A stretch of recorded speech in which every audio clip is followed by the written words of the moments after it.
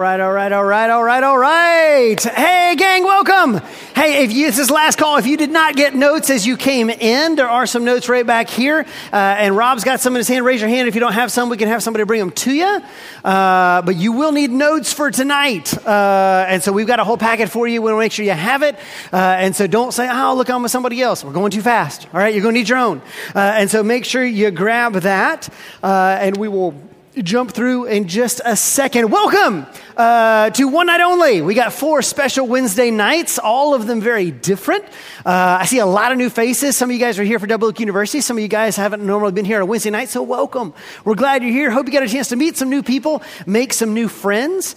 We do this a lot on Wednesday night, and it's a great opportunity to build community. So welcome to visitors. Welcome to folks who've been here a while. Glad that you are here. Tonight, we are doing something unique. I haven't done this in about 10 years, but we're doing the entire Bible in 50 minutes. Now, for those of you who were not pre-warned, I may talk fast. All right. This is an ambitious thing. All right. I've clocked it in and I think I can actually make this work. I will probably read pretty fast, which is why I gave you the notes. I want you to be able to have it there and look at it. But look, I am excited that you guys are here and we're going to get to go on this journey together. It's going to be a lot of fun. Hey, we're going to say a prayer in just a moment before we get rolling. Let me ask a special prayer request. Our friend Matt Powell typically is right back here. He's our tech administrator and runs all of these things. And man, he has been very sick for the past few days and is still struggling with just a chest infection. And so we're going to say a special prayer for him as well as just for all of us as we get ready tonight. But join me in prayer with me if you would. Heavenly Father, thank you. I thank you for the family of faith that you build here at the church. God, we're so excited about what you're doing in us. And Father, even tonight, as we come to look at your word and just the grand narrative of what you have been doing and are doing in us and through history, Lord, we pray that you would give us clarity, you would give us vision, you would show us more of who you are and give us even more reason to glorify you. Lord, I want to lift up my brother Matt. Father, as he continues to struggle, we pray for healing for him. God, that you literally even now would put your hand of healing upon him, that you would help him. God, he helps us so much in so many ways, but Father, we lift him up and ask for your special blessing to be upon him. And we ask these things in the name of Jesus Christ. And we all said, amen. Amen. All right. If you're coming in, go ahead and grab notes as you're coming in. You're going to need those and then grab a seat and we're going to get rolling because it is 6:32 and I only have 58 minutes left. All right, so let me say a couple statements to you and see what you think about them. The first one is this: the Sith Lord unveiled his massive evil plan. What do you do with that? How do you understand a statement like that? Well, some of you in the room are going, okay, Sith Lord, that sounds Star Wars. So I'm in the Star Wars universe, but Sith Lord, that could be any number of Sith Lords. So which movie are we talking about? Are we talking about original Star Wars movies? Are we talking about prequel movies? We're talking about sequel movies. And which plan is he talking about? I think I generally know this, but that could mean a lot of different things. And if you're not a Star Wars fan at all, you're going, I still have no idea what you're talking about. None of those words that you just said make any sense to me. So let me throw another one at you. It is third and long, and this play will determine everything. All right? What does that mean to you? You're like, okay, all right, third and long, we're talking football. Third and long means that we've got a lot of yards to get a first down. But this play is going to determine everything. All right, that could mean a lot of different things. What are we talking about? Are we in the first half? Are we in the second half? Who's playing? What conference are we in? Are we talking about nationals? Yeah, come on in, students. Come on in. It's good. We got students. Come on in. So come on in. We got notes. Pick up notes as you're coming in. All the students, come on in. Here we go. I'm looking like 400 people in the comments here. All right, so grab your notes. Come on in. Grab a seat. It's going to be fine. We love students. It's great. Students are always welcome. So please come on in. So grab all of you need to do, and it's going to be fine. And there's seats all over here. So grab some notes, and you'll be in. Look, if you say third and long, this determines everything. Is this a conference championship? What division are we in? Is this a national championship? Like if I don't know all these other things, well, what does that even mean? And if you're not a football fan, none of the things I just said made any sense to you either. You're like, I don't even know what you're talking about with like conferences and downs and divisions and what does even all that mean? Listen, when you look at any one scene in a movie or you look at any one play in a game, you might be able to understand just like what you're looking at, but you can't really understand it until you understand the full context. You can't understand this one idea, this one event, until you actually know the full idea of what is happening. And look, for many of us, when it comes to our Bible reading, what we do is we just look at individual plays. We look at individual scenes. We open up our Bibles and we ask the Lord to teach us, to give us wisdom, to say, hey, teach me something, show me something, and He will. He can show you things, but if you don't actually understand the full context, if you don't know the full story, the grand narrative, it's very hard to truly understand what you're reading. So what we're going to do tonight is something interesting. Instead of just looking at one particular passage, we want to really scale back and look at the entire thing.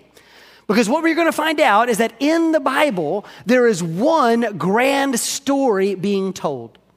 That when you look at the Bible as a whole, this is not just a collection of a bunch of random different things. God is doing something from cover to cover, from Genesis to Revelation, from beginning to the end of this earthly world. God is doing something. There is a grand narrative that covers all of this. And that story is epic in scale. To understand kind of an epic narrative, we need to think broader than just an individual movie or an individual story. If you are a Marvel Avengers fan, I want you to think about all of the Avengers movies over the past 15 years or so. In 2008, Iron Man comes out. It's the first Marvel movie. And over the course of the next 12 years, they will release 23 different films. 23 different films that include Thor and Iron Man and Spider-Man and Hulk and Captain America and all these other characters. And they have all these individual stories, but they tell the Infinity War saga. And if you watch all 23 films, which my wife and I did over the course of the pandemic, like many of you, all right? And we watched them in chronological order. It is this one mega story, but inside of it, you got all these little stories. Don't just read these little stories in the Bible and say, okay, I know this character or this character or this story or this story. There is a grand narrative arc, a grand epic story that unfolds over the course of the Bible. And this is what you and I have to understand. And so in a nutshell, here is that epic story. When you and I read the Bible, it is the story of God saving His people. It is even more specifically the story of Jesus and His kingdom. And if you really wanted to give a title to it, this is the story of salvation history. When you read the Bible from cover to cover, what is uncovered, what is unveiled is the story of salvation history. How God saves His people. How Jesus comes to build His kingdom. And so that's really what we're going to be looking at tonight over the course of the Bible. Now, if you're saying, Adam, that's really interesting for you to say, but it's always easy to kind of look back and just kind of paste a story onto history or to paste a story onto everything. But this is actually what Jesus says to us. And this is not right there in your notes, but let me just read this. This is Luke 24, starting at verse 25. Jesus says this. He says, "O foolish ones, and slow of heart to believe all the prophets have spoken. Was it not necessary that Christ should suffer these things and enter into His glory? And beginning with Moses and all the prophets, He interpreted to them in all the scriptures the things concerning Himself." I'm going to say that one more time. And beginning with Moses and all the prophets, Jesus interpreted to them in all of the scriptures the things concerning Himself. When Jesus thinks back to all of these stories of the Old Testament, He says, these stories, the whole thing is about me. It's about who I am and what I am doing. And so Jesus is telling us there's a grand story happening. Jesus doesn't just show up in the middle. He says, no, it's all been about me. It's all through me. You need to understand what I'm doing through this whole narrative arc.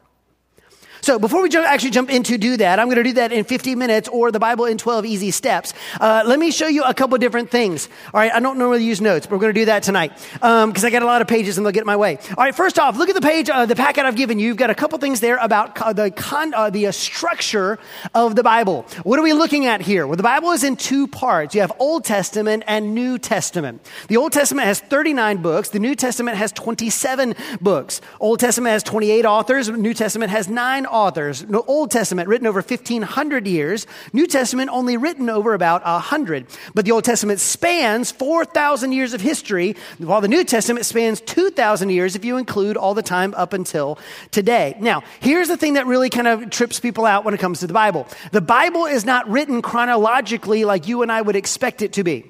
When people say, I'm just going to read the Bible all the way through, you just start getting really weirded out because it doesn't fit. It doesn't work. Why? Because it's organized in a very unique way. The Old Testament is organized by genre and length. Here's what that means. So in the first 17 books of the Old Testament, you have history. This is really just kind of the history of what happens. But after that, you get wisdom, poetry, and prophecy. And all of those books fit in to the first 17. So you read the first 17 books of history and it all goes pretty linear. And then everything after that, Psalms, Proverbs, Ecclesiastes, Song of Solomon, Isaiah, Jeremiah, all the prophets, they're all sprinkled in through this story. And so you can't really understand it as if like, hey, I'm just going to read it all straight through and there's extra stuff. No. It's all kind of intermixed together. The New Testament is similar. It is organized by genre, author, and length. Here's what that means. In the New Testament, you start off with history yet again. You have Gospels and Acts. So Matthew, Mark, Luke, John, and then Acts. This tells you history. Then after that, we get the Pauline letters. But these are not organized chronologically. They're organized by length. Romans is the first there because it's the longest. So 1 Corinthians comes after that because it's the second longest. These are not in chronological order. After the Pauline letters to churches, we get Pauline letters to individuals, like to Timothy. All right, and to different people. Those are also organized by length, not time. So you get all the Pauline letters, and then you get all the extra letters, letters that are written by other people. So 1st, 2nd, 3rd John, 1st Peter. You've got other authors, and at the end of that, we finally get Revelation. All right, so even in the New Testament, you can't read this as if it all goes start to finish. It's organized in a very unique way. Now, the second thing I have down there on the list is major events in chronological order. And so I was just thinking through all the stories that people just kind of tell me. And if you put them all in a list, you can kind of see kind of where they all fit there.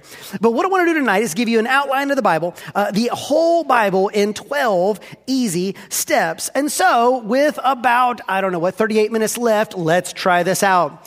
Step number 1, we have the creation, the fall, and the flood. Where should we begin? In the beginning.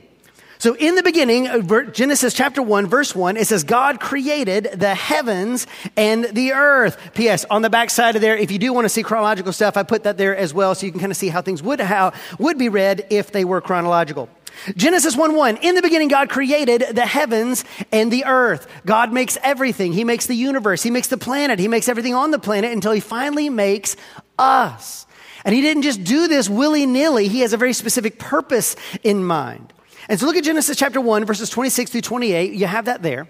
It says, then God said, let us make man in our image, after our likeness. And then let them have dominion over the fish of the sea and the birds of the heavens and over the livestock and over all the earth and over every creeping thing that creeps on the earth.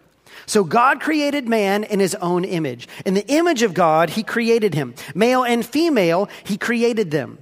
And God blessed them. And God said to them, be fruitful and multiply and fill the earth and subdue it and have dominion over the fish, over the sea, over the birds of the heavens, and over every living thing that moves on the earth. Okay, so here's the design. God creates the planet and he makes us in his image. He has fellowship with us. He has a relationship with us. And then he says, I want you to fill the earth and subdue it. He gives us something called dominion. Now, that does not mean to dominate the earth in some evil sense. It means to reign over it, to develop it, right? To harness its potential and develop it, to tend it, to bring it about. God puts us as kind of like masters over this world, but we're also supposed to do that in conjunction with Him. We serve Him. We live in fellowship with Him. And as we were going to fill the earth and subdue it, as we reign over the world, God is right there with us. His dwelling is with us. This was His plan from the beginning. But this plan does not survive all that long. A mysterious serpent shows up to deceive Adam and Eve. The serpent tempts them to do the one thing God said that they should not do. God says, don't eat of this one tree, because if you do, you will die. And because they looked at that fruit, and it wasn't just that they wanted to eat it, they said, this would make us like God. We could rebel against Him. We could disobey His command. We could be our own people. We don't have to rule under you. We can rule on our own, and you can be kind of on the side, but you don't have to be king. We can be kings ourselves. And when they ate of that fruit, they spiritually died. God has to expel them from the garden. And now, instead of dwelling with God forever and fulfilling His created purpose, now they are expelled from the garden. And because the world is bound up with us, the world itself is bound up under a curse. Men are cursed. Women are cursed. The world is cursed. Why? Because it no longer has a master. We are enslaved by sin. And so sin now rules over the whole planet. But God does not forsake His people. Even though He has to send them out of the garden, He does not abandon them. But as He does so, things go back from bad to worse. Adam and Eve will have Cain and Abel. Cain will then kill Abel. First two brothers, first murder happens on the planet. And from there, people just continue to kill one another, to steal from one another, to maim one another, to abuse one another. This goes from bad to worse. Look at Genesis chapter 6, verses 5 through 8. It says, the Lord saw that the wickedness of man was great in the earth, and that every intention of the thoughts of his heart was over only evil continually. And the Lord was sorry that He had made man on the earth, and it grieved Him to His heart. And so the Lord said, I will blot out man whom I have created from the face of the land, man and animals and creeping things and birds of the heavens, for I am sorry that I have made them. But Noah found favor in the eyes of the Lord. All right, so this is the preamble to the flood. Evil is proliferating on the planet. And so God says, well, let's just take the most righteous person on the planet. I will save him. I will save some of the animals. They go through on the ark and we start again, but sin survives. Because even when you take the best of us, you still have a problem with sin. We cannot save ourselves. We cannot be good on our own. And so sin again proliferates on the planet. This will turn into the Tower of Babel. Nations are formed and they would say, hey, let's build up a tower to the heavens. We can be just like God. We're going to show this to everybody. God will frustrate their speech. They will be confused. They will begin to spread out all over the planet. But this is covering about 2,000 years of history as all of this evil is unfolding. That brings us to step number 2, Abraham and the creation of Israel. Abraham and the creation of Israel. God is still interested in His plan of dwelling with us and saving us. And so He grabs a man named Abram. There's nothing important about him. He has not done anything to deserve this. God just grabs him and makes him a promise. Look at Genesis 12, verses 1 through 3. It says, now the Lord God said to Abram, go from your country and your kindred and your father's house to the land that I will show you. And I will make of you a great nation, and I will bless you and make your name great so that you will be a blessing. I will bless those who bless you, and him who dishonors you I will curse. And in you all the families of the earth shall be blessed. Now this is interesting. God is making a covenant with Abraham, a promise, a pact. And He says, Abraham, I'm going to bless you. You follow me, and I'm going to bless you. But notice why He's doing this. This isn't just for Abraham's sake. He says, no, I want to bless everybody through you. All the families of the earth, the same families who were just rebelling against me at the Tower of Babel, all the ones who are proliferating evil. I want to bless the whole world. And Abraham, through you, I'm going to bless all the families, all the nations of the earth. And so God says, I'm going to make you a nation. This starts with Isaac. Isaac is the son of promise. They don't have kids when they would normally have kids. They're well over in age until finally God gives the promised son in Isaac. And they're thrilled about Isaac. But once Isaac kind of comes of age, God asks something terrible. He says, Abraham, I want you to take your son. And I want you to sacrifice him to me. This is weird. This is out of character. God's never asked anything like it before and doesn't ask anything like it since. But he takes him up onto the mountain, and Abraham is willing to do this. And look at how God responds. This is Genesis 22, starting verse 10 through 13. It says, then Abraham reached out his hand and took the knife to slaughter his son. But the angel of the Lord called to him from heaven and said, Abraham, Abraham. And he said, here I am. And he said, do not lay your hand on the boy or do anything to him, for now I know that you fear God, seeing that you have not withheld your son, your only son, from me. Now notice that wording. And Abraham lifted up his eyes and looked, and behold, behind him was a ram caught in a thicket by his horns. And Abraham went and took the ram and offered it up as a burnt offering instead of his son. All right, so God doesn't have him go through it. He says, you do not have to sacrifice your only son. He gives a substitute. There's a ram already there. God provided it to say, you can use this sacrifice instead of your son, your only son. And so Isaac lives, and Isaac will then have children. Abraham, Isaac has Jacob. Jacob will have 12 sons. One of those sons is Joseph. Joseph is sold into slavery into Egypt. He is going to grow by God's command into the second in command in Egypt. There's a famine, and so all of Joseph's family will end up coming to live there in Egypt. And so now we don't have Abraham. Now we have Abraham, Isaac, Jacob, and now we have these 12 sons and all of their families, the beginnings of the nation of Israel. But now that moves us to step number 3, slavery and Exodus. Slavery and Exodus. This period will cover about 400 years. Look at Exodus 1, verses 6 and 7. It says, then Joseph died and all of his brothers and all that generation. But the people of Israel were fruitful and increased greatly. They multiplied and grew exceedingly strong, so that the land was filled with them. So we've ended Genesis, and now we're into Exodus.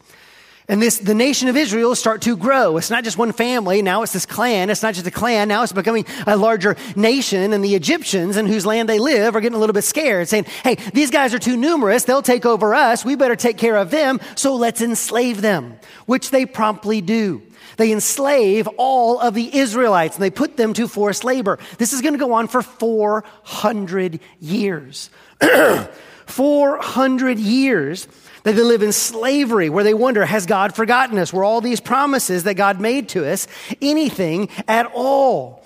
But God actually says, no, I am going to deliver you. And after 400 years, he raises up Moses to be the deliverer. This is Moses in the burning bush. Moses, the stutterer. Moses who's going to come back and challenge Pharaoh and say, let my people go. The 10 plagues of Egypt will come upon Egypt. Until finally it comes to the 10th plague, the death of the firstborn. And again, God does something interesting. He says, I'm going to kill all of the firstborn, your only son of all the families, but I want to pass over you, Israel. So I want you to take a spotless lamb, an innocent lamb, and I want you to kill it and eat it, but take some of the blood and put it on the doors of your house. And if I see that blood on the doors of your house from that spotless lamb, I will pass over you, so that this death does not cover you. Look at Exodus 12, starting in verse 23 through 27. It says, for the Lord will pass through to strike the Egyptians. And when he sees the blood on the lintel and on the 2 doorposts, the Lord will pass over the door and will not allow the destroyer to enter your house to strike you. You shall observe this rite as a statute for you and your sons forever. And when you come to the land that the Lord will give you, as he promised, you shall keep this service. And when your children say to you, what do you mean by this service? You shall say this, it is the sacrifice of the Lord's Passover. For he passed over the houses of the people of Israel in Egypt when he struck the Egyptians, but spared our houses. And the people bowed their heads and worshiped. And sure enough, God brings this death of the firstborn onto all Egypt when he passes over Israel. The Egyptians are so angry, they expel the Israelites, but then they change their mind and chase them. They're backed up to the Red Sea. God is going to part the Red Sea, brings his people out, covers over their enemies, and now the Israelites are set free. God leads them by a pillar of cloud and pillar of fire out into the wilderness. And now we get to step 4, the law and the land. The law and the land. And this period is going to cover about 65 years. So God takes his people with Moses out into the wilderness and he draws them to Sinai. He takes them to a mountain and God says, listen, I'm going to be with you. I'm going to be your God. You're going to be my people. And I'm going to show you how to live in me.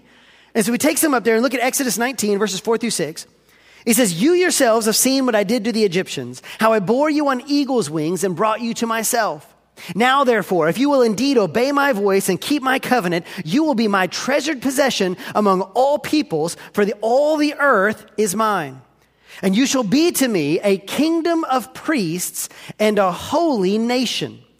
These are the words that you shall speak to the people of Israel. All right, so he brings them up there and says, I'm going to make a covenant with you. I originally made a covenant just with Abraham, but now I'm going to make a covenant with the entire nation of Israel. You're going to follow me. I'm going to be your God. You are going to be my people. He gives them the 10 commandments.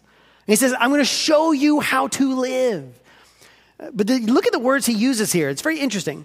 He doesn't just say covenant. In verse 6, he says, you shall be to me a kingdom of priests. That's an interesting language. You see, a priest is a go-between. A priest is somebody who mediates God to the people. Israel had priests. They had a whole tribe of priests. Well, what do you do if everybody in the nation is a priest? Who do you minister to if everybody is a priest? Well, they are to be the priest to the whole world. They are to be the beacon for the whole world. God's not just interested in Israel, even way back then. He's still thinking about all the nations of the earth. He says, you are going to be the beginning. You're going to be my kingdom of priests, this holy nation that's going to be the shining light out for the rest of the world of how to live with me. And so he doesn't just give them the 10 commandments. He gives them something incredibly special. He gives them the tabernacle.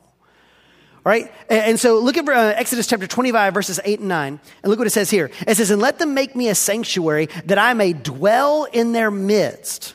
See that? Exactly as I show you concerning the pattern of the tabernacle and all of its furniture, so you shall make it. The tabernacle was kind of like a portable temple. It was a tent-like structure, but it contained the Ark of the Covenant and the Holy of Holies, and they could move it to all the places that they went. But God gave specific instructions, and when you look at all the imagery on the tabernacle, it all calls back to Eden.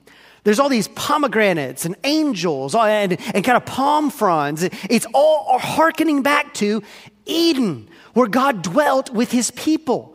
And God is saying, I want to dwell with my people. And so I'm going to put my presence in your midst. I'm going to tabernacle, dwell among you. But he gives them more rules. So he doesn't just give them the 10 commandments there in Exodus. He's also going to give them the book of Leviticus. The book of Leviticus is just a whole grouping of laws. They are not going to go into the promised land immediately. They don't show a whole lot of faith, and so they'll wander for 40 years. And at the end of that, we'll get the book of Deuteronomy.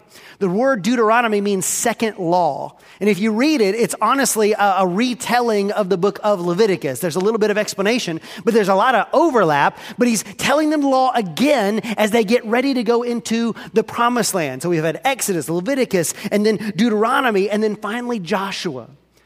Joshua is going to be the leader who comes after Moses. Moses dies, and it'll be Joshua who takes them into the promised land.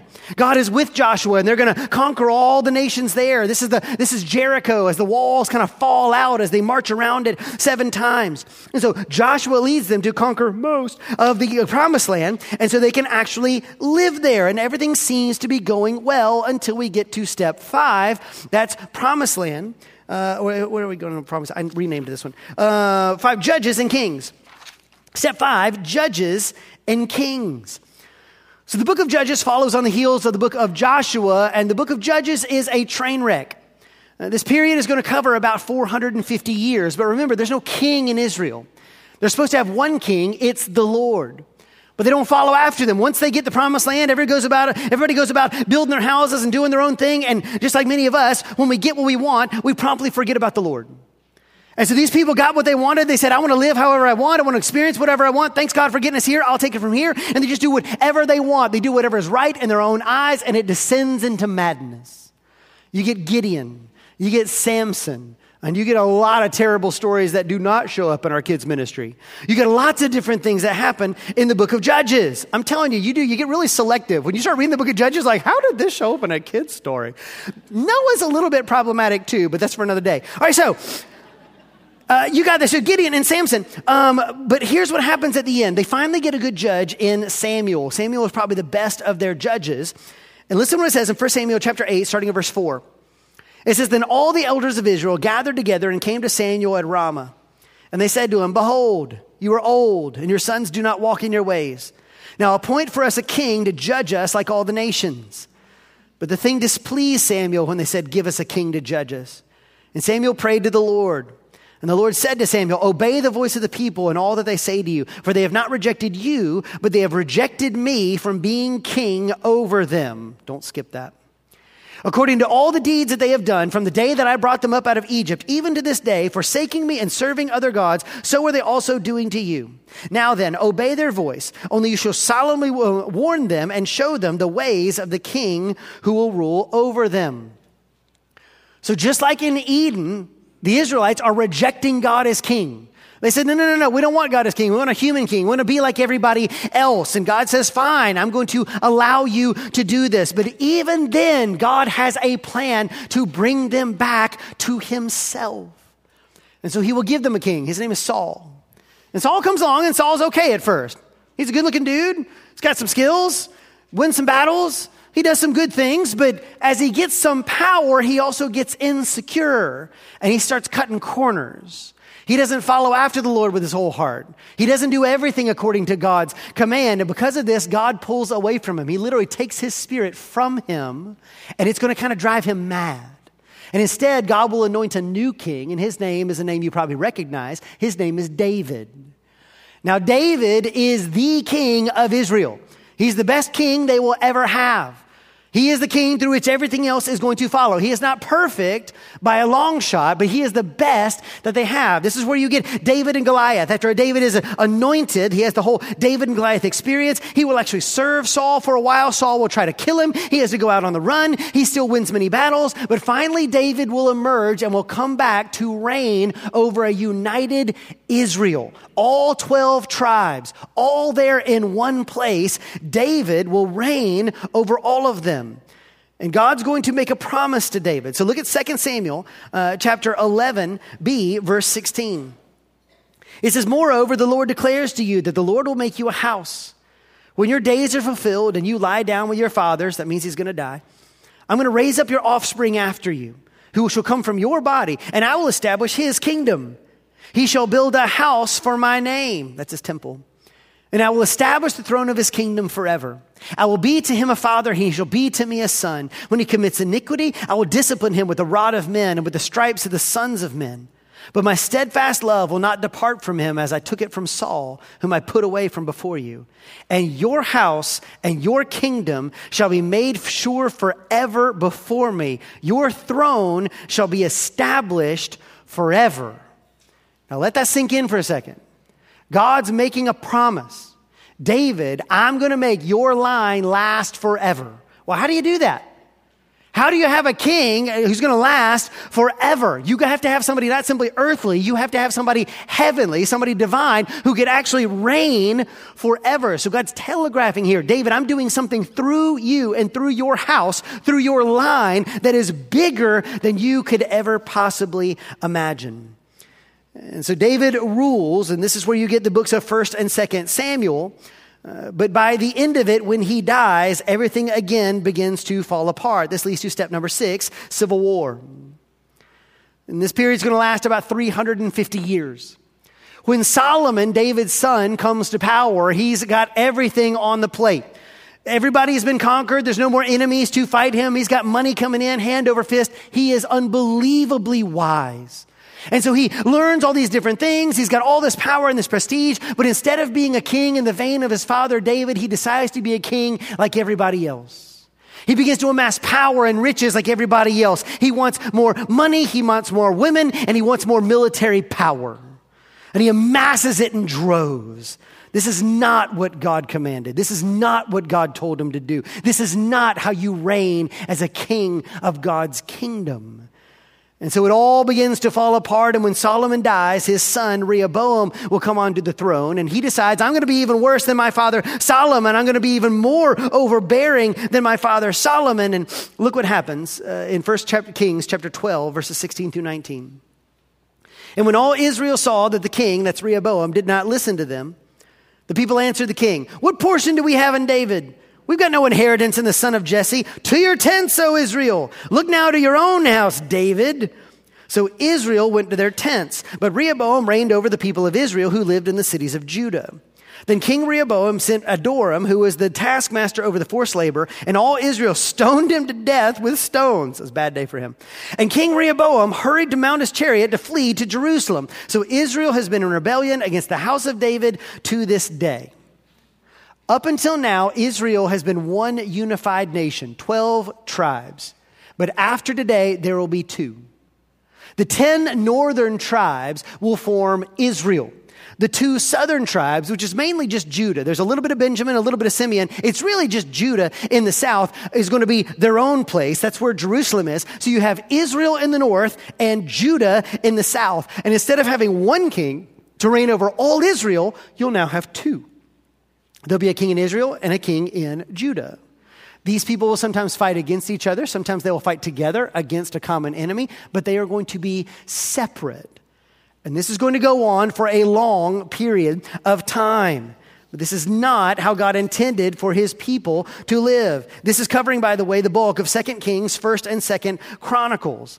And when you read all the prophets, whether it be Jeremiah or Isaiah or all the minor prophets, Amos, Hosea, who have you, this is where all of those prophets really land.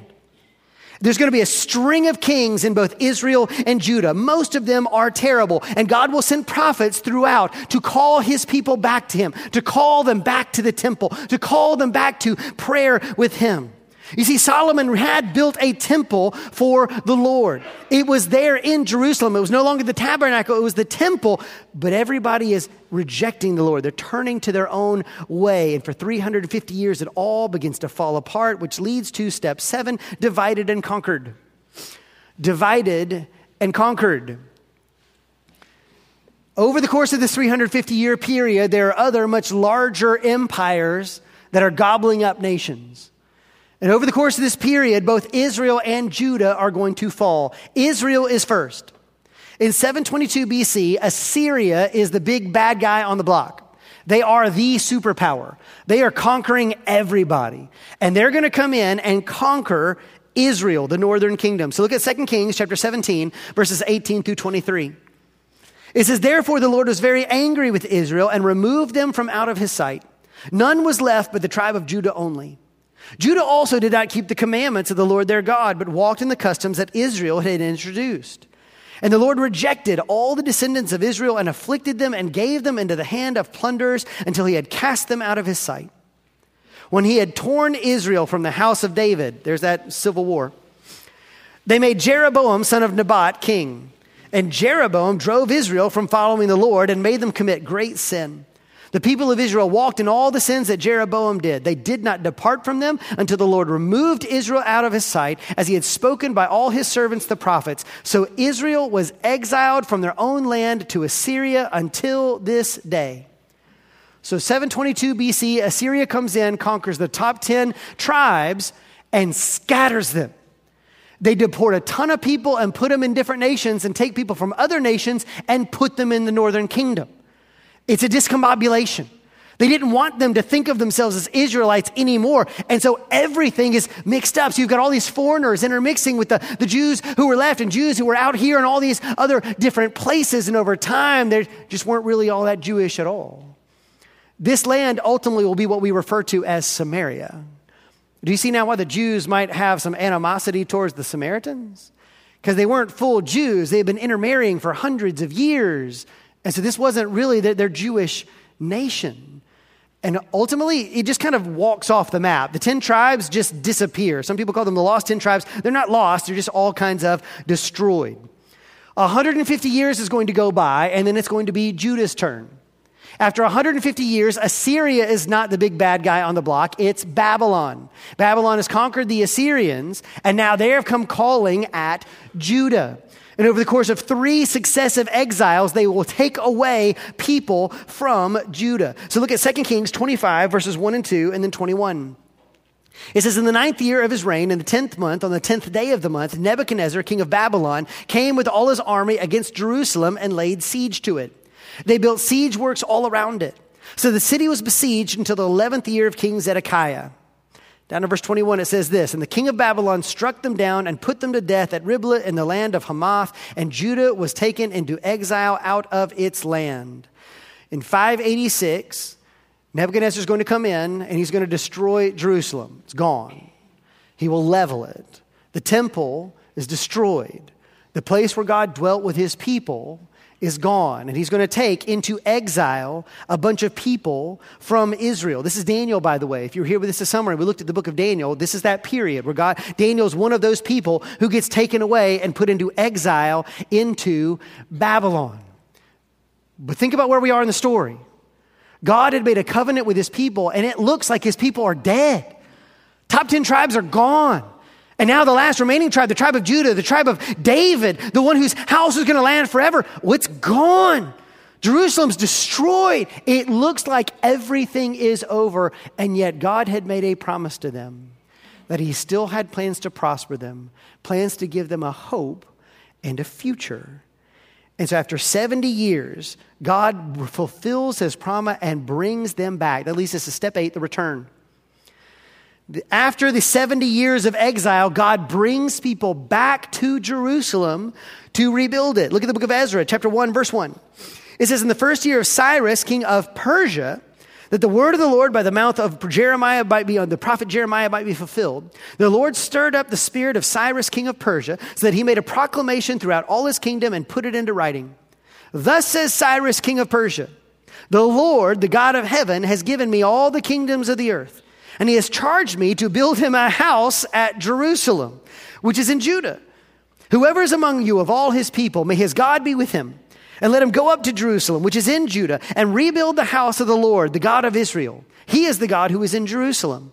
And let each survivor in whatever place he sojourns be assisted by the men of his place with silver and gold, with goods and with beasts, besides freewill offerings for the house of the God that is in Jerusalem.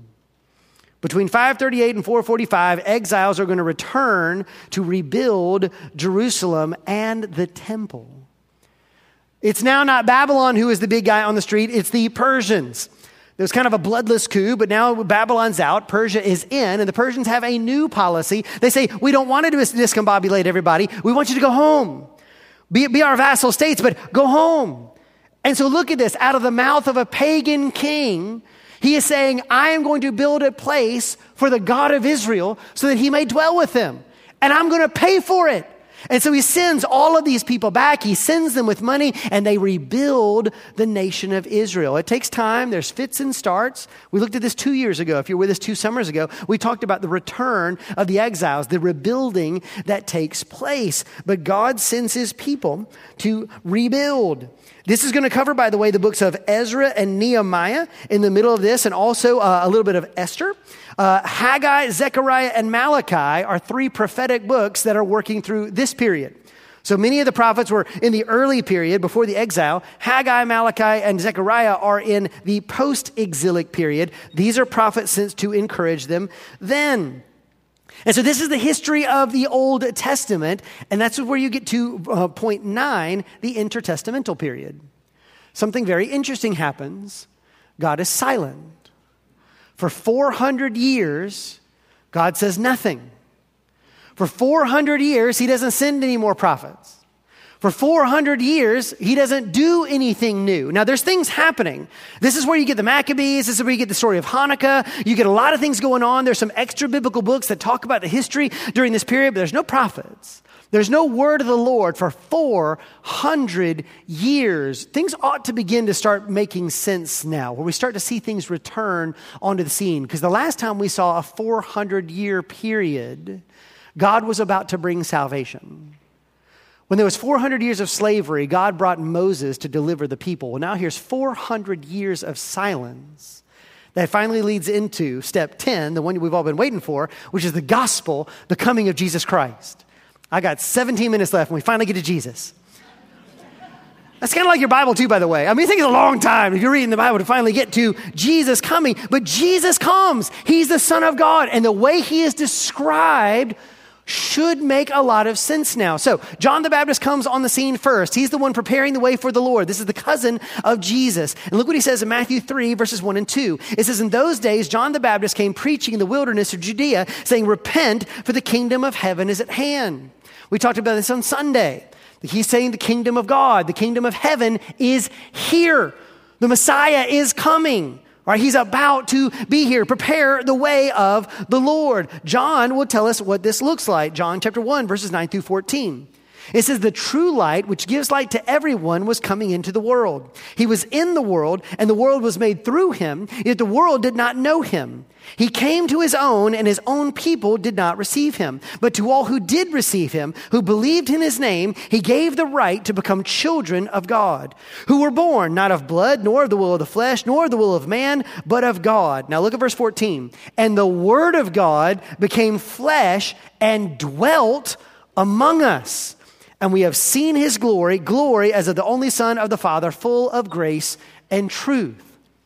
That word dwelt in the Greek can be translated tabernacled. It is the same word that is used in the Old Testament for God when he put his presence among his people. The word of God, Jesus comes to dwell with us. It's the same thing he wanted in Genesis, the same thing he was doing throughout all this period with the tabernacle and the temple. Now we have flesh and blood. We have God coming in the flesh to dwell, to tabernacle with us, his people. But what is he going to do? How is he going to help us? Look at John chapter 1, verse 29. The next day, John the Baptist saw Jesus coming toward him and said, behold, the Lamb of God who takes away the sin of the world. Now, that's a weird way to talk about a guy you just met. That's a weird way to describe somebody. Why would he say you are the Lamb of God? Well, most Jews would recognize a lamb instantly because every single year they would kill a lamb and use its blood to pass over them. There was a spotless lamb whose blood was shed to cover their sins. Jesus is called the Lamb of God who takes away the sin, not just of Israel, but of the world. Look at John 3:16. For God so loved the world that he gave his only son. Does that sound familiar? Your son, your only son, is going to be given that whoever believes in him should not perish, but have eternal, everlasting life. And so Jesus comes to give his life for us. Look at Mark chapter 10, verse 45. It says, for even the Son of Man came not to be served, but to serve and to give his life as a ransom for many. So Jesus Christ is going to come to be the Passover lamb. He comes in the flesh to dwell with us, but he's going to be the sacrifice. Instead of a lamb standing in for us, or that ram in the thicket, no, Jesus Christ himself is going to cover our sins. And then look at Luke chapter 22, verse 20. It says, and likewise the cup, after they had eaten, saying, that this cup that is poured out for you is the new covenant in my blood. God made a covenant with Abraham. He made a covenant with Israel. And now he's making a covenant with us through his blood.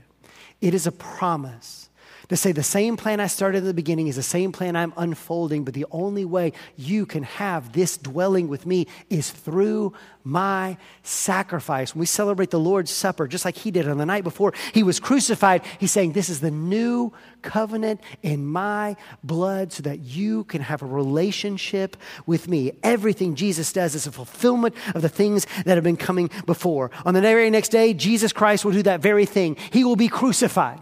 He will let his body be broken. His blood is going to be spilled. He will die a very real death, 3 days in the grave until God miraculously raises him from the dead. He is resurrected. He lives today. And now the resurrected Jesus, having paid for all of our sins and all of the punishment that we rightfully deserve, says, now you can dwell with me. When you put your faith in me, you can actually live in me. You can have a relationship with me. You can have the eternal life that I made you for in the beginning. The coming of Jesus Christ rightly divides all of human history because in him, the person of Jesus Christ, it is a fulfillment of God's plan. In him and him alone can you and I have eternal life. This leads to step 11, the birth of the church. So after Jesus dies and resurrected, he ascends back into heaven. And look what happens 10 weeks later at a time called Pentecost. This was another festival in the time of Israel. In Acts chapter 2, verses 1 through 4, listen to what it says. It says, when the day of Pentecost arrived, they were all there together in one place. These are all the believers who were just gathered together praying. And suddenly there came from heaven a sound like a mighty rushing wind. And it filled the entire, just like that. It sounds just like that. Isn't that great? That's fun. I'm not even watching. I'm going, ooh, look at that. Holy Spirit's coming. All right, so I didn't plan on that. That was going to be great. I'm going to keep that for the future. All right, verse 2. And suddenly there came from heaven a sound like a mighty rushing wind, and it filled the entire house where they were sitting. And divided tongues as a fire appeared to them and rested on each one of them. And they were all filled with the Holy Spirit and began to speak in other tongues as the Spirit gave them utterance. Now we need to be very clear here. All right, when they start speaking in tongues, this isn't gibberish. This is Pentecost. It's a festival time where you got people from all over the world who have made pilgrimage to Jerusalem. So you got a ton of people from a lot of different countries all in Jerusalem at the same time. When these guys come out of the upper room, they're speaking different languages they didn't know before. And what they're saying is the gospel. So all these people from all these nations are hearing the gospel in all these languages. For all the families of the earth, the gospel is now going forth to all of them. As Jesus is resurrected, he says, listen, this isn't going to stay right here. No, I'm going to send it out to the ends of the earth, to all the peoples of the earth. And so the Holy Spirit that now indwells his people, not just there in the temple, but in every single believer, the Holy Spirit fills them. And they go out to spread the gospel of Jesus Christ. Thousands of people join the church that day.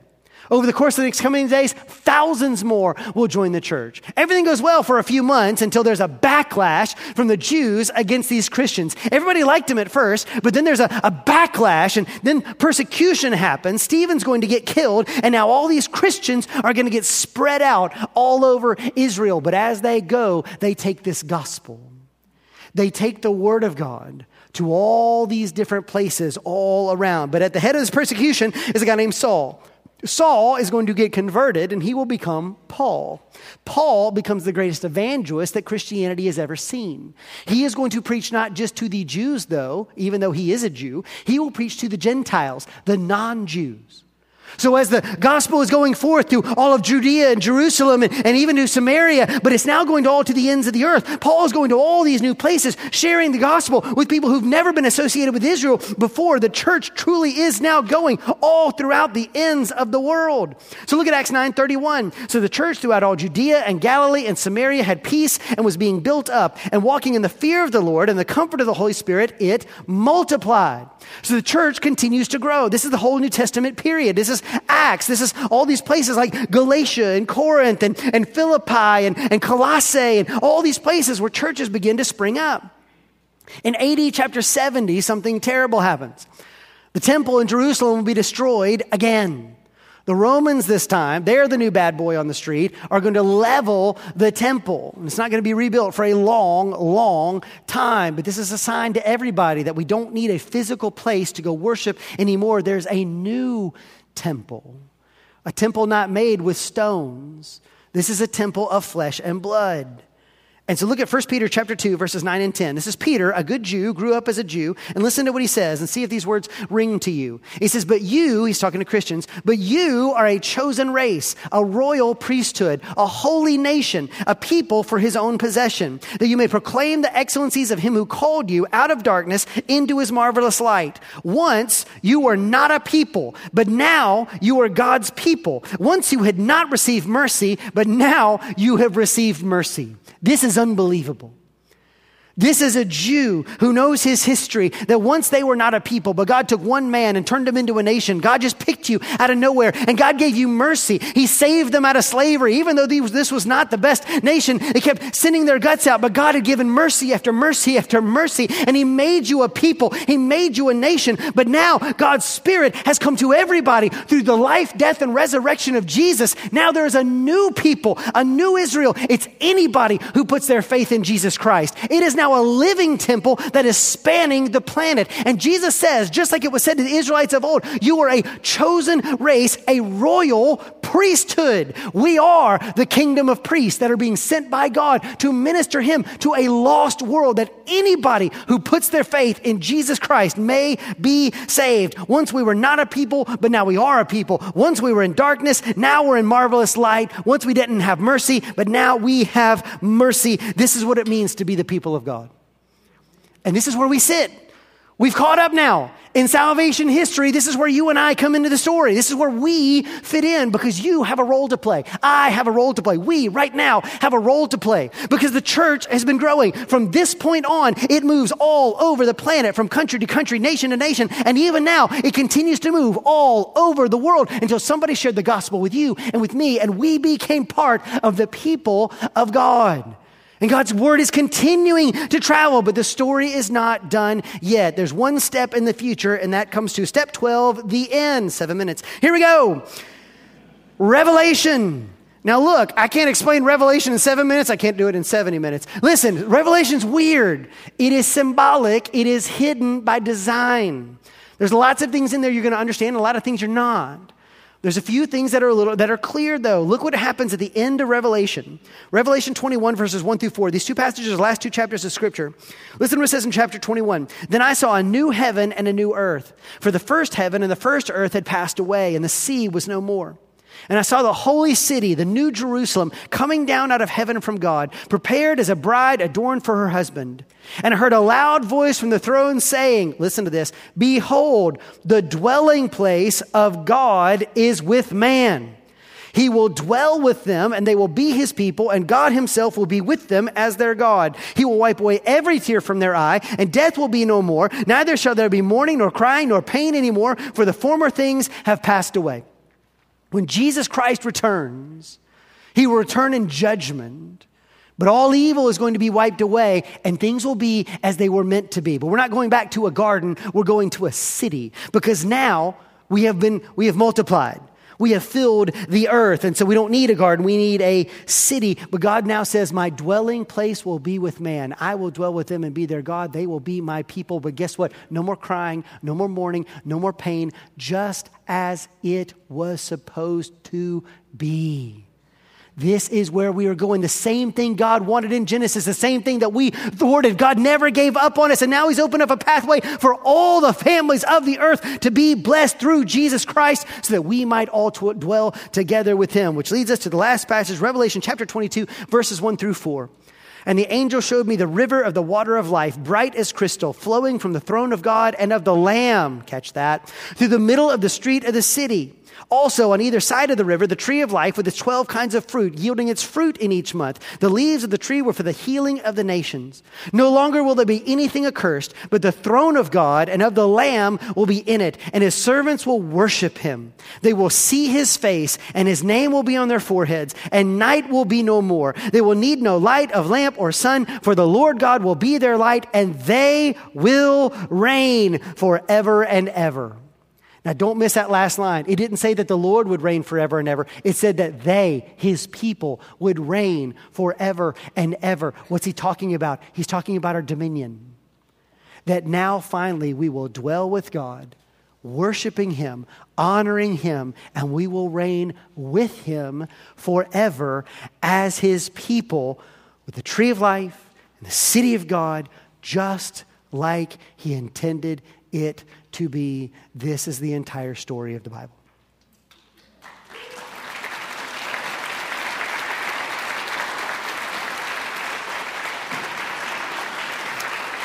All right. So, a couple final things here. One, as you're reading the Bible from here on out, I hope that you can read it in context of this grander story to recognize that these individual things that you read are not there to be standing on their own. They're a part of this grand narrative arc, this grand story that God has been unfolding this entire time. But please don't miss this. It's all about Jesus. You cannot understand anything without Jesus. You can't understand the Old Testament or the New Testament or Revelation without Jesus. He is the center of everything. In the same way that Jesus says, all of the prophets and Moses, they all spoke of me. Life eternal cannot be found outside of Jesus. He's the Son of God. He's the only Son, the one who is the spotless Lamb who was sacrificed for us, who is alive today. And because he is perfect and because he is in the Father, we too can be in the Father. We dwell in him and with him forever and ever. Amen. It's all about Jesus. Here's the other thing. It's all about grace. Did you see how many times in the story the Lord should have ended it and started over?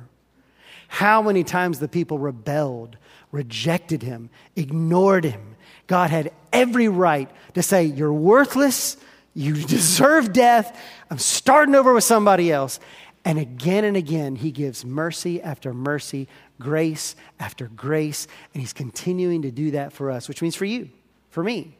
No matter who we are or what we've done, God is offering you forgiveness, not because you deserve it, not because you can work it off or make it right. It's total gift, grace. Why? Because he loves you.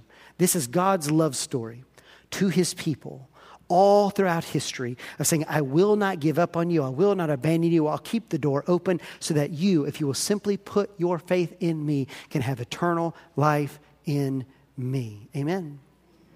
Amen. Let's pray and thank the Lord for that. Heavenly Father, thank you for the gift of your word. Thank you for this story that we don't deserve to be a part of. Thank you for the grace upon grace and the mercy upon mercy. God, thank you for the witness of our brothers and sisters in the past and the assurance of things in the future. To know, Lord, that you do actually have all these things under control when everything seems out of control. And we see these long stretches of history where we just don't understand that you are always in control and no one can thwart your will. God, thank you for the future we have as your children to live with you and in you and together forever and ever. We love you, Lord. Thank you for your son, your sacrifice, your love. In your name we pray. Amen. Amen. Okay, I'm going to go breathe a little bit more. But here's the thing. Couple last things as we end. We will have this recorded, so if you got friends who weren't here and they want to hear it, or if you want to listen to it again, we will have that. I gave you this packet because, again, I was talking fast, and maybe you just want to kind of have this kind of go over and really look through. If you got questions, come talk to me afterwards, come find me later, and that'll be great. I need your help on two things. Next week, we're going to do another one night only, where we're going to do a Q&A on the Worldview series. We've been in the midst of Worldview for a while, and you might say, Adam, I got some questions. Okay, things that have come up, maybe things I haven't gotten to yet. But if you've got questions about the Bible, questions about Jesus, questions about this, what we did tonight, questions about things we've done in the past 4 or 5 weeks, and say, Adam, I have questions, then show up next Wednesday, and we're going to answer those questions. Now, I would love it if you could give me some of those questions ahead of time. So if you have those questions now, that allows me to kind of do a little bit of work and give you a better answer because I do not know everything. And I need some of that time. So you can email me. You can write it on any of the comment cards. You can drop it off over at Connections here. You can give it to any of our staff. But say, hey, I would like to give that question. We will be taking a few live next week, so we will do some of that. But show up next week, one night only, for that. Also, outside, last time for you to pick up a backpack. If you have not done that and want to be a part of Backpacks and Bears, we're going to be turning them back in on Sunday. And so listen, if you want some of those, we have some of those left. Rick and Deb are back there. And so you can pick one up tonight, but we do need it back by Sunday. Don't feel obligated, but if you say, man, I've been meaning to do that, you need to do it right now. All right, so they're right out there. They can help you. They'll have all the tags on their instructions, help you out with that. Be an awesome way to bless somebody who's not going to get a whole lot of blessing this Christmas. Man, let's continue to help people out. Final thing, and I'll say this too. 2 weeks from this Wednesday, we're doing a brand new event called Speed Dating Community Group Edition. So listen, I know that some of you are not in a community group, and you're like, oh, it's so awkward to go and walk into a group of people. So how about this? In 2 Wednesdays, we're all going to come in here. We're not doing dinner, but I will give you dessert. And if you are not a part of a community group, so you're a visitor, you're new, or maybe you're a part of the church, you just aren't in a community group right now, I'm going to let you sit at a bunch of tables, and then I'm going to bring the community group leaders around to you 5 minutes at a time, and you're going to get to speed date them. All right? So they're going to get to introduce themselves to you, and you're going to get to meet like 4 or 5 leaders all at once. It's going to save you so much time. And you get free dessert. It's going to be awesome. So, one night only. I've never done this before. I don't know if I'll ever do it again. Don't miss it.